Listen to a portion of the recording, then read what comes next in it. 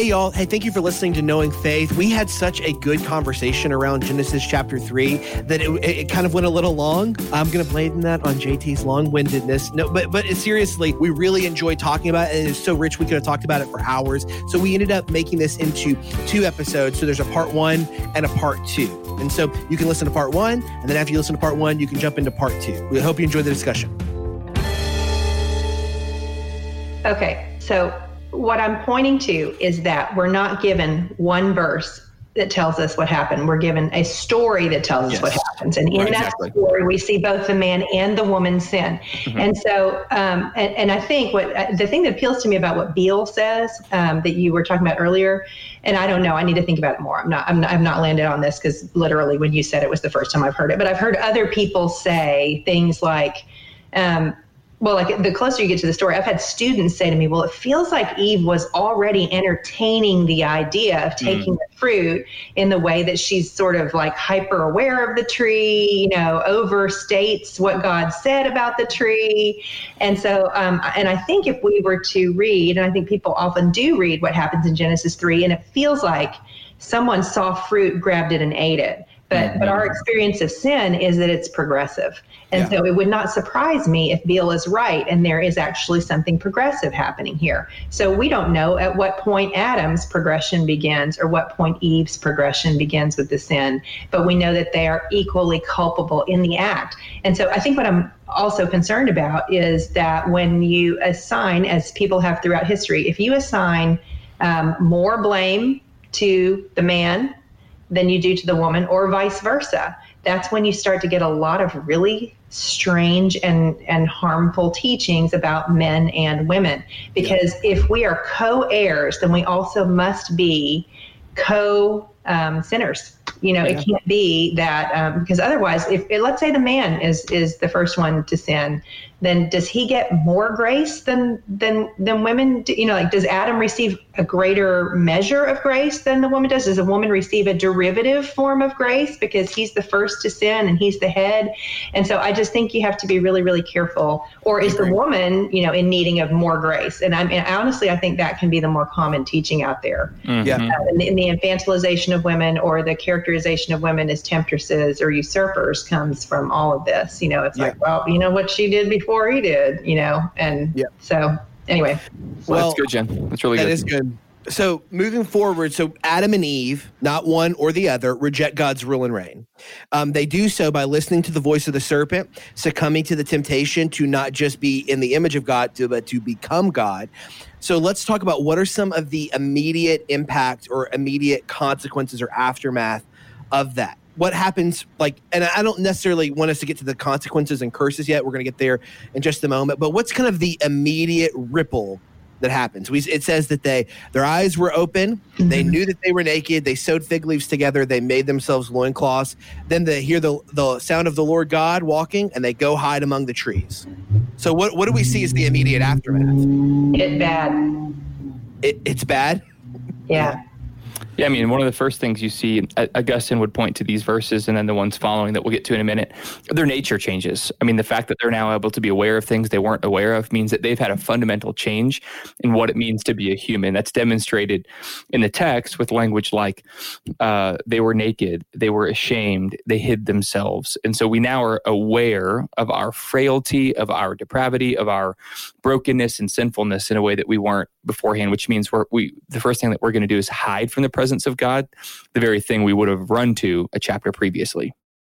JT, I think that's right. I think that one of the biggest things that happens immediately is what you said, is that they were meant to live in God's presence. But, I think the interesting thing that happens right after the immediate impact after sin is that they're running from God's presence. And it's fascinating because it actually clues us into something that's going to be true of how sin plays itself out across the world and all of our lives, which is using God's world to hide from God's presence. Look what they do. They immediately sew fig leaves together and they make themselves loincloths. They take God's world and they try to cover themselves up. And then they hear the sound of the Lord God. Where do they go? They go hide behind the trees.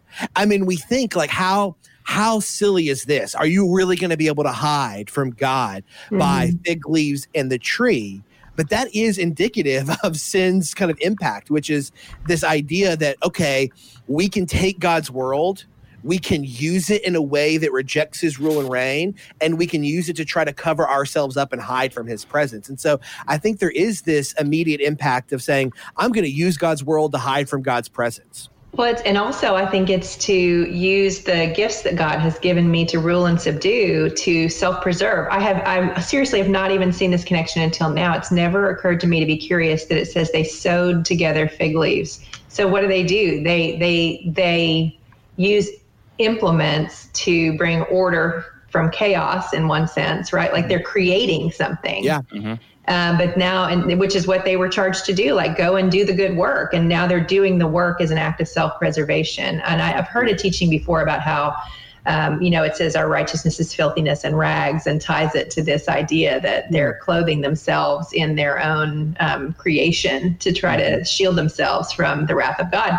And that it's a metaphor for works-based righteousness. Yeah. It's also true. We learned something about humanity, certainly, but we also learned something about God, that we're made for his presence. Mm-hmm. Once we're aware of our shame, we run from his presence, but that doesn't stop him from coming to us. Absolutely. So it says, and they heard the sound of the Lord God walking in the garden in the cool of the day. The man and his wife hid themselves from the presence of the Lord among the trees of the garden. But the Lord called to the man and said, "Where are you?"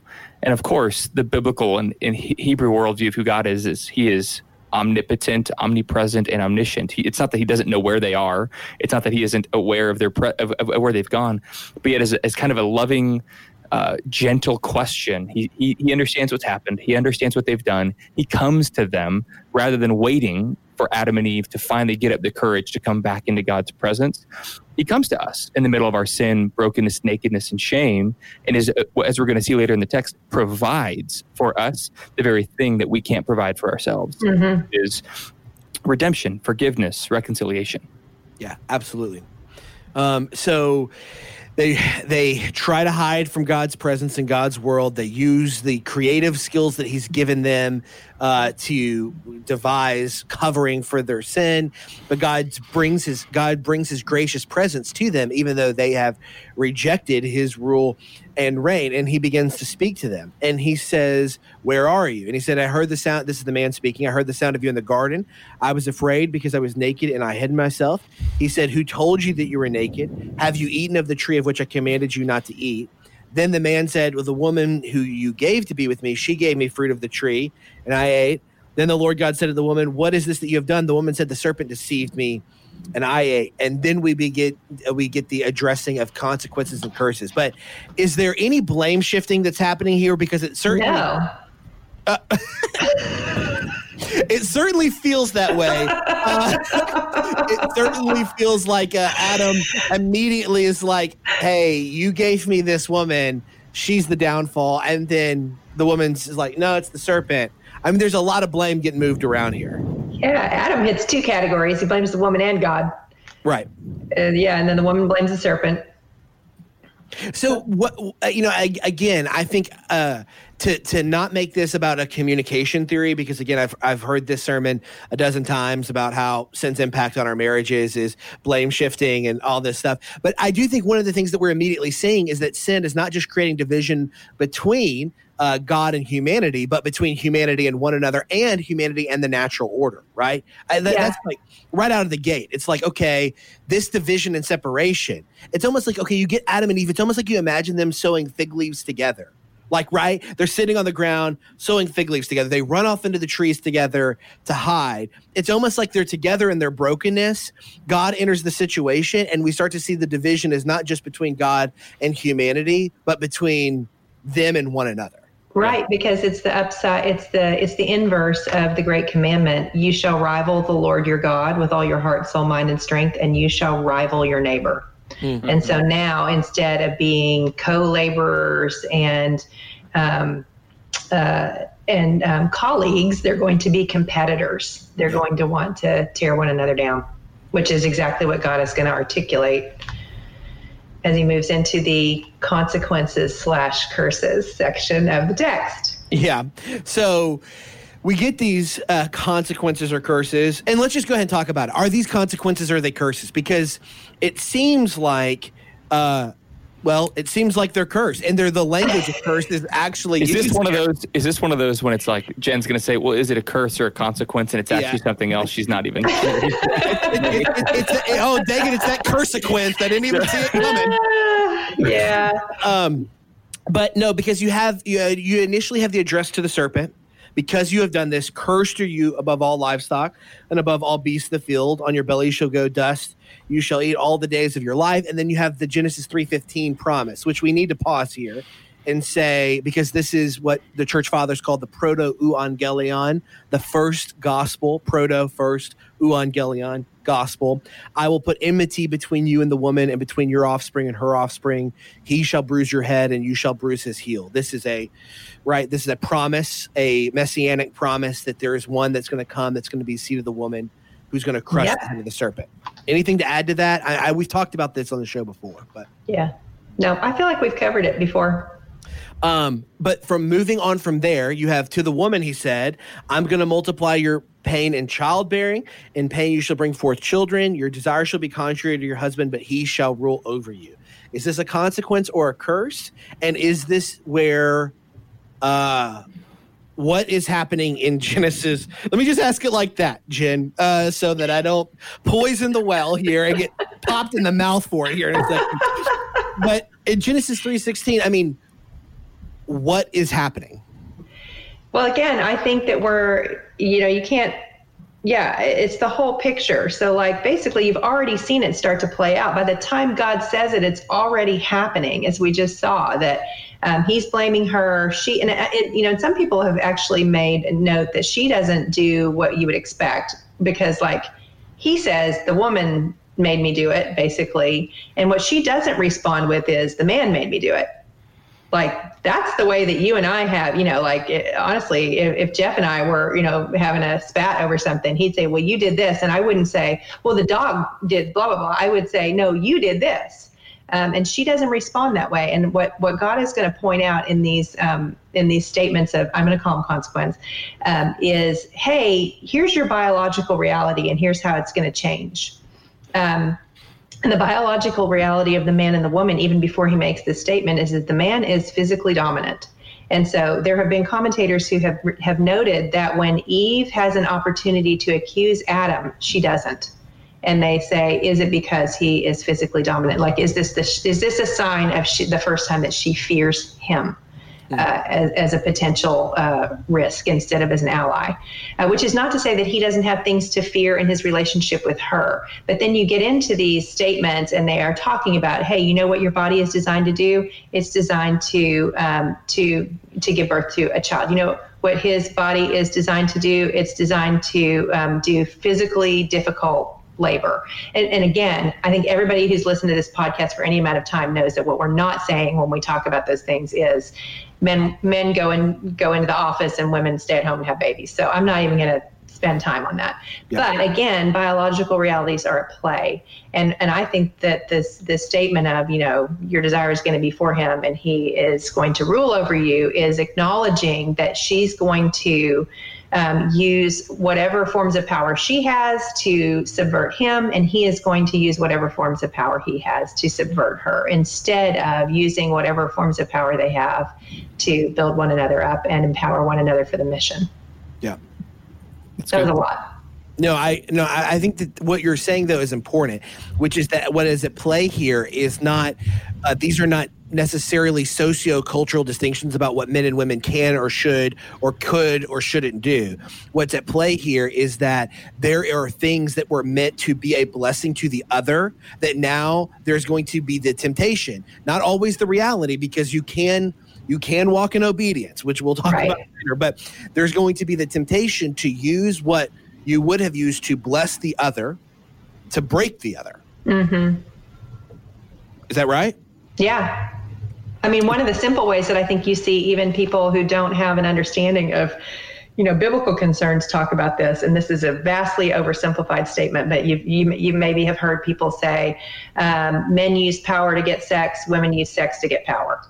So that would be a very very, and I'm not saying, oh, that's right and that's wonderful, but that would be an articulation of this idea that we're going to take the thing that we think gives us status and we're going to use it against the other sex instead of for the other sex.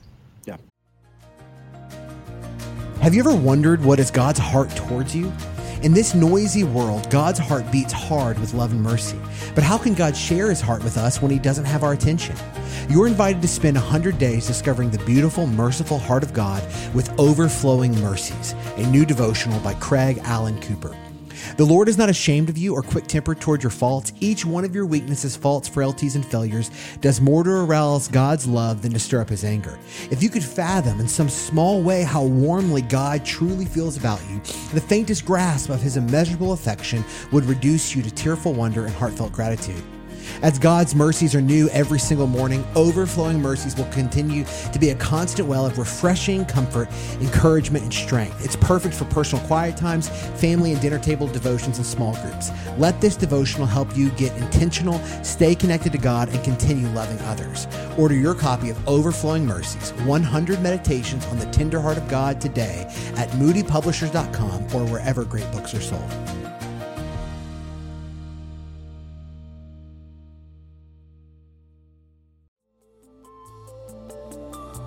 Do you ever get stuck wondering how to study a Bible passage? The Courage for Life Study Bibles for women and the Courage for Life Study Bibles for men have over 1,400 Bible studies. That's a Bible study on every page of Bible text. Access to the Filament Bible app lets you dive even deeper. If you download the app and you scan the page number, you can open up a world of resources, including over 25,000 additional study notes, hundreds of videos, and a full audio Bible. Start discovering at CourageForLifeBible.com. That's CourageForLifeBible.com for incredible study notes and an incredible study Bible. So that we've addressed the woman, but he speaks to Adam and he says, because you have listened to the voice of your wife and you've eaten of the tree of which I commanded you, you shall not eat of it. Cursed is the ground because of you. In pain, you shall eat of it all the days of your life. Thorns and thistles it shall bring forth for you. You shall eat the plants of the field. By the sweat of your face you shall eat bread till you return to the ground, for out of it you were taken, for you are dust, and to dust you shall return. So this one is a little bit more layered, right? Because there is the consequence or curse on the ground that, listen, work is not going to be as fruitful with, like, it is going to be hard labor for you to produce provision. Yeah, right? so it's not just that sin. So the categories we've kind of walked through has been our sin changes our relationship with the cosmos, like all of reality. Our sin changes our relationship with the Creator. Our sin changes our relationship with created image bearers. And our sin creates a new relationship with creation, that now the very thing that we were meant to cultivate and that we were meant to bring beauty from, as Jen often says, order out of chaos, that this is what we were supposed to do with the ground, is now going to be, as we told to Adam, by the sweat of his brow, by blood, by sweat, by tears, he's now going to have to do the thing that God created him to do, and he's not going to be able to do it the way he was intended to do it. Absolutely. And this disruption is not only just going to impact him, it's going to impact all of humanity, right? I mean, so the consequence here is addressed to Adam, but it is not exclusive to him. You, as a one who, as Jen said, was physiologically different, where there are some biological realities. Some of the consequences that, for as strong as Adam was bodily, it's going to be even harder for him to work the ground. Like, he's not going to be able to do it on his own, right? Like, what was supposed to be a way of exercising God's rule and reign that probably was going to be marked by shalom and peace, this is now going to be backbreaking labor. It's going to be difficult.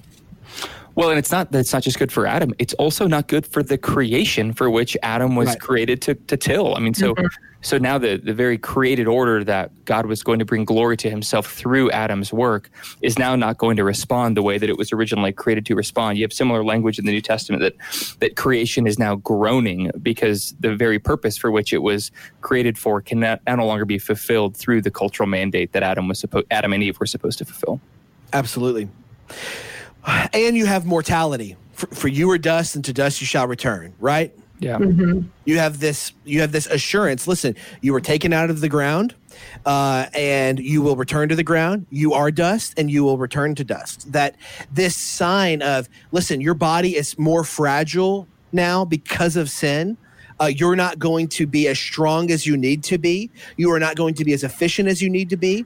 And that is going to be signified fundamentally in the reality that you are going to die. This might be the part that we hide from the most, I think. The part that is so hard for kind of a late modern 21st century humanity to face is we do want to grasp after our own immortality, whether that's through the right fitness routine or the right diet or the right makeup or clothes or whatever. Is we want this kind of perpetual youthfulness, which we're not separated from the rest of humanity in that, but I think particularly our age, we want to hide death. You even look at church architecture from 200 years ago, and when you walked into the church, you walked by the graveyard, and when you walked out of the church, you walked past the graveyard. But now we're all including myself, our church is in a strip mall and right next to a fantastic Sam's and a liquor store, and you're not confronted with death every time you go in to worship your Creator, or confronted with death every time you leave. You're confronted with late modernity, and I think this is one of those the part of the text that we might need to spend the most time on is our own finitude, frailty, and impending death, pending the Lord's imminent return, of course. But this is something that I think for me, when Macy got sick a few years ago, this is more just us talking as friends than teaching the Bible. I was confronted with death in a way that I wasn't prepared for, even through all my study or theology. Like the fact that death it felt like it was creeping in areas that I wasn't expecting it to. It's like, wait a second, that's supposed to be when I'm 85. I've got 55 more years that I want to live with my wife, and you're telling, like, I'm fine if we died, not fine, but you understand, like, I'm promised this full life, right? I thought that I was going to have, health and happiness and a vibrant marriage and young kids that I get to see. And then all of a sudden you're confronted with the ultimate enemy that God has placed here as a result of our sinfulness. That really, I think I would just encourage people, like there's a recent book, I can't think of the name of it, about death. The guy from Vanderbilt, Kyle, he's a pastor in Nashville. I'll think of it here in a minute. I'll actually Google it in a second. But it's the idea of the gift of embracing your mortality is actually going to be a gift to you because it helps you embrace the immortal God. That's good. I, as a woman who knows what it's like for women to try to cover their age, the older that they get, I don't know if listeners have noticed, but I will often mention my age on the podcast, and I'm doing that on purpose because women are told that we're supposed to cover our age, and that the highest compliment you can receive is how young you look. And I'm getting gray hair and I'm letting it grow in. And I'm not saying that because I'm saying, hey, every woman out there, you should not cover your gray. You can do whatever you want. I found for me, it was an important exercise in numbering my days rightly. And then also JT's laughing because we have reflected on how he's like a portrait of the president, before and after the presidency. He's got, like, in the time I've known him, he went from being little teeny baby JT to grandpa JT. But it's for me, it helps me when I see that gray hair to remember to number my days rightly. And I had a conversation actually one day with Matt Chandler in the halls of the office, and I said, "Oh my gosh, you're getting some gray hair," and he's like, "Yep, I couldn't be happier." Well, of course he couldn't be happier. He thought he wouldn't live this long. And so I just think we don't think about the significance of like all those middle-age jokes. Here's Matt's a person who's thrilled to experience middle age. Yeah. And so anyway, for what it's worth, and this connection to the dust, I think, is something that we're constantly trying to break. And I think you see it in the scriptures. An interesting way I came across this week, and something I was preparing for, is when Moses is at the burning bush and God says, "Take off your shoes, you're standing on holy ground." And the removal of shoes, and in fact, feet in the scriptures, are what are a symbol of our mortality, like that we are human. And it's because our feet are what connect us to the dust. Mm-hmm. So anyway, it's kind of cool. It's hard to, by the way, the book is called Remember Death, The Surprising Path to Living Hope by Matthew McCullough. Nice. And it's really about this idea that if death for you stays distant and remote, so will the promise of resurrection. the ultimate promise of the gospel. So if you're unwilling to embrace the consequence of our sin, it'll be more challenging for you to embrace the promise of salvation. Oh man, it is it's sobering, and particularly this year, isn't it? Mm-hmm. Like this is a year where it feels like death has been more unavoidable. Yeah, collectively, we've all had to think about it. We've been forced to think about it, and we've been forced to examine our own frailty in the face of it. Mm-hmm. You know, I know that in our home, we've had to really weigh, just because of some realities that are unique to our home. We've had to really weigh, what would it mean for us to be exposed to this pandemic and COVID? And I think that those realities are often so displaced for us as kind of modern citizens of technologically progressive environments, but where we just kind of feel like, we can delay death or we can prevent death into perpetuity. But the reality is that Scripture is saying we can't. It is an enemy. It is, as Corinthians says, the last enemy to be defeated, and it will be defeated, but its power and presence remains still to this day. So, but that's not where Genesis 3 ends. Genesis 3 doesn't end with death, and actually it takes what can feel like a very hard right turn. So, for you were dust, and to dust you shall return. The man called his wife's name Eve because she was the mother of all living. Whoa. Hard right turn. Right? I mean, it's like you just heard, you're all going to die. Adam looks over at his wife and says, baby, I'm calling you Eve. You are going to be the mother of all living. You're like, is this dark humor at this point? Satire? Is it parody? And it says that the Lord God made for Adam and for his wife garments of skin and clothed them. So I've often thought that Genesis 3:20, that this pronouncement of Eve as the mother of all living, is in reference to Adam's faith and hope in the promise of Genesis 3:15. Is that crazy? Am I crazy for that? That's what I think. I mean, of all of the statements, we don't believe that this is the only statement he makes in the wake of what God said, but this is the only one that is recorded. And I think it's significant because it shows that what he heard in all of that was, there's a way forward, and the woman is going to be the means by which it comes. Yeah. And we get a foretaste of that. And I think this reinforces what we've just said, that Adam's proclamation here of Eve as the mother of all living is a testament of faith and hope in Genesis 3:15, that God is going to send through the seed of the woman one who would crush the head of the serpent, and make right what sin had made wrong. Because in verse 21, what do we get? Well, we get atonement, don't we? I mean, the Lord God made for Adam and for his wife garments of skin and clothed them. I mean, isn't this the first blood sacrifice for the forgiveness of sins and the covering of sin, the providing of righteousness, the providing of a covering? I mean, this certainly connects with themes that are going to echo throughout the rest of Scripture. Right. Yeah, I think you're seeing the proto-sacrificial system.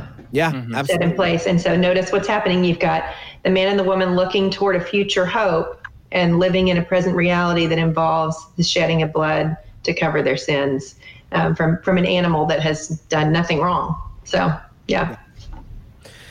And then we move from here, which is a brief moment of light, back into some of the impact of sin, which is exile. JT, talk to me a little bit about exile. We have the exile from the garden here, but exile is a mega theme throughout Scripture. Like this exile from the garden is going to reverberate in a big way over the whole of the Bible, but particularly the Old Testament, right? Yeah, it does. So remember what we talked about at the beginning of the podcast, those themes of dwelling, dominion, and dynasty, or presence, people, place, and purpose. Here we're losing one of those key themes of the dwelling presence of God, of enjoying his intimate abiding presence as not just a daily thing, but a minute by minute thing, a moment by moment thing.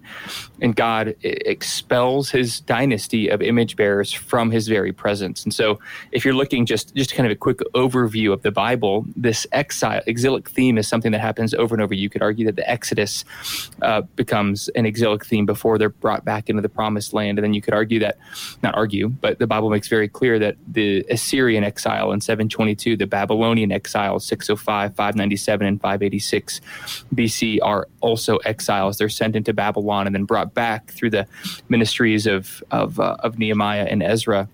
And then ultimately, Jesus takes on our exile as he is the sacrificial lamb who goes outside the city gates, bearing our sin and our shame so that he could become the sacrificial lamb on our behalf. And so exile is this theme. And here we have kind of this proto-exile, this first one, which shows us what it's like to be a human. What it's like to be a human is to live outside the very presence of the creator with which we were to enjoy. The way we defined exile in the training program was something like this. We said exile is the experience of pain and suffering that results from the knowledge that there is a home where one belongs, yet for the present, one is unable to return there. This existential sense of deep loss may be compounded by a sense of guilt or remorse, stemming from the knowledge that the cause of exile is sin. And so I think that as we've taught that over the years, that's a definition that really resonates with people, because whether you would articulate that or not, we all have this longing for home, a knowledge that we were created for something different, to be in the presence of God, to be in right relationship with each other, to live in shalom and peacefulness with God's created order. But that's none of our experience. Right. And so part of the good news of the gospel is that God is ending our exile. He begins to end it in Jesus. Jesus comes to us to be Emmanuel, God with us. He also is now the one who ascends to the right hand of the Father after his death, burial, and resurrection. And what's the very first thing he does? He gives us a down payment, a deposit to end our exile in the presence of the Holy Spirit, so that all of us who are disciples of Jesus have this down payment that our exile will one day be completely over. So we used to get questions all the time in the training program, like, are we still in exile now that we have the Holy Spirit? Because there can be this over-torqued, we have this Holy Spirit, the Spirit of God. What else would you want? What else would you need? But Peter seems to think we do need something, which is why he calls us elect exiles. Mm-hmm. And so I actually think it's the very presence of the Holy Spirit that, yes, gives us the intimacy and abiding relationship with the triune God in the very near, like the very present, like right now, you can experience the very real presence of the triune God through the Holy Spirit. But I also think the presence of the Holy Spirit makes us more aware of our exile that will one day end. So you get to the very end of the Bible, and the whole hope is, come, Lord Jesus, end our exile. Let the bride and the church say, come. That's good. Yeah, or as David says, in your presence there is fullness of joy. Well, we end here today in exile, having Adam and Eve been kicked out of the garden and headed out into a broken world. We're going to pick up next episode with asking the question, who's in charge here, as we explore the doctrine of providence as it pertains to Genesis 1 through 11. Listen, you can join the conversation by finding us on social media, anywhere, Twitter, Instagram, Facebook, at Knowing Faith, or you can go to patreon.com/knowingfaith if you'd like to sign up for our After the Fact monthly newsletter and all sorts of other cool incentives you can find over at Patreon. We hope you enjoyed the discussion. Grace and peace.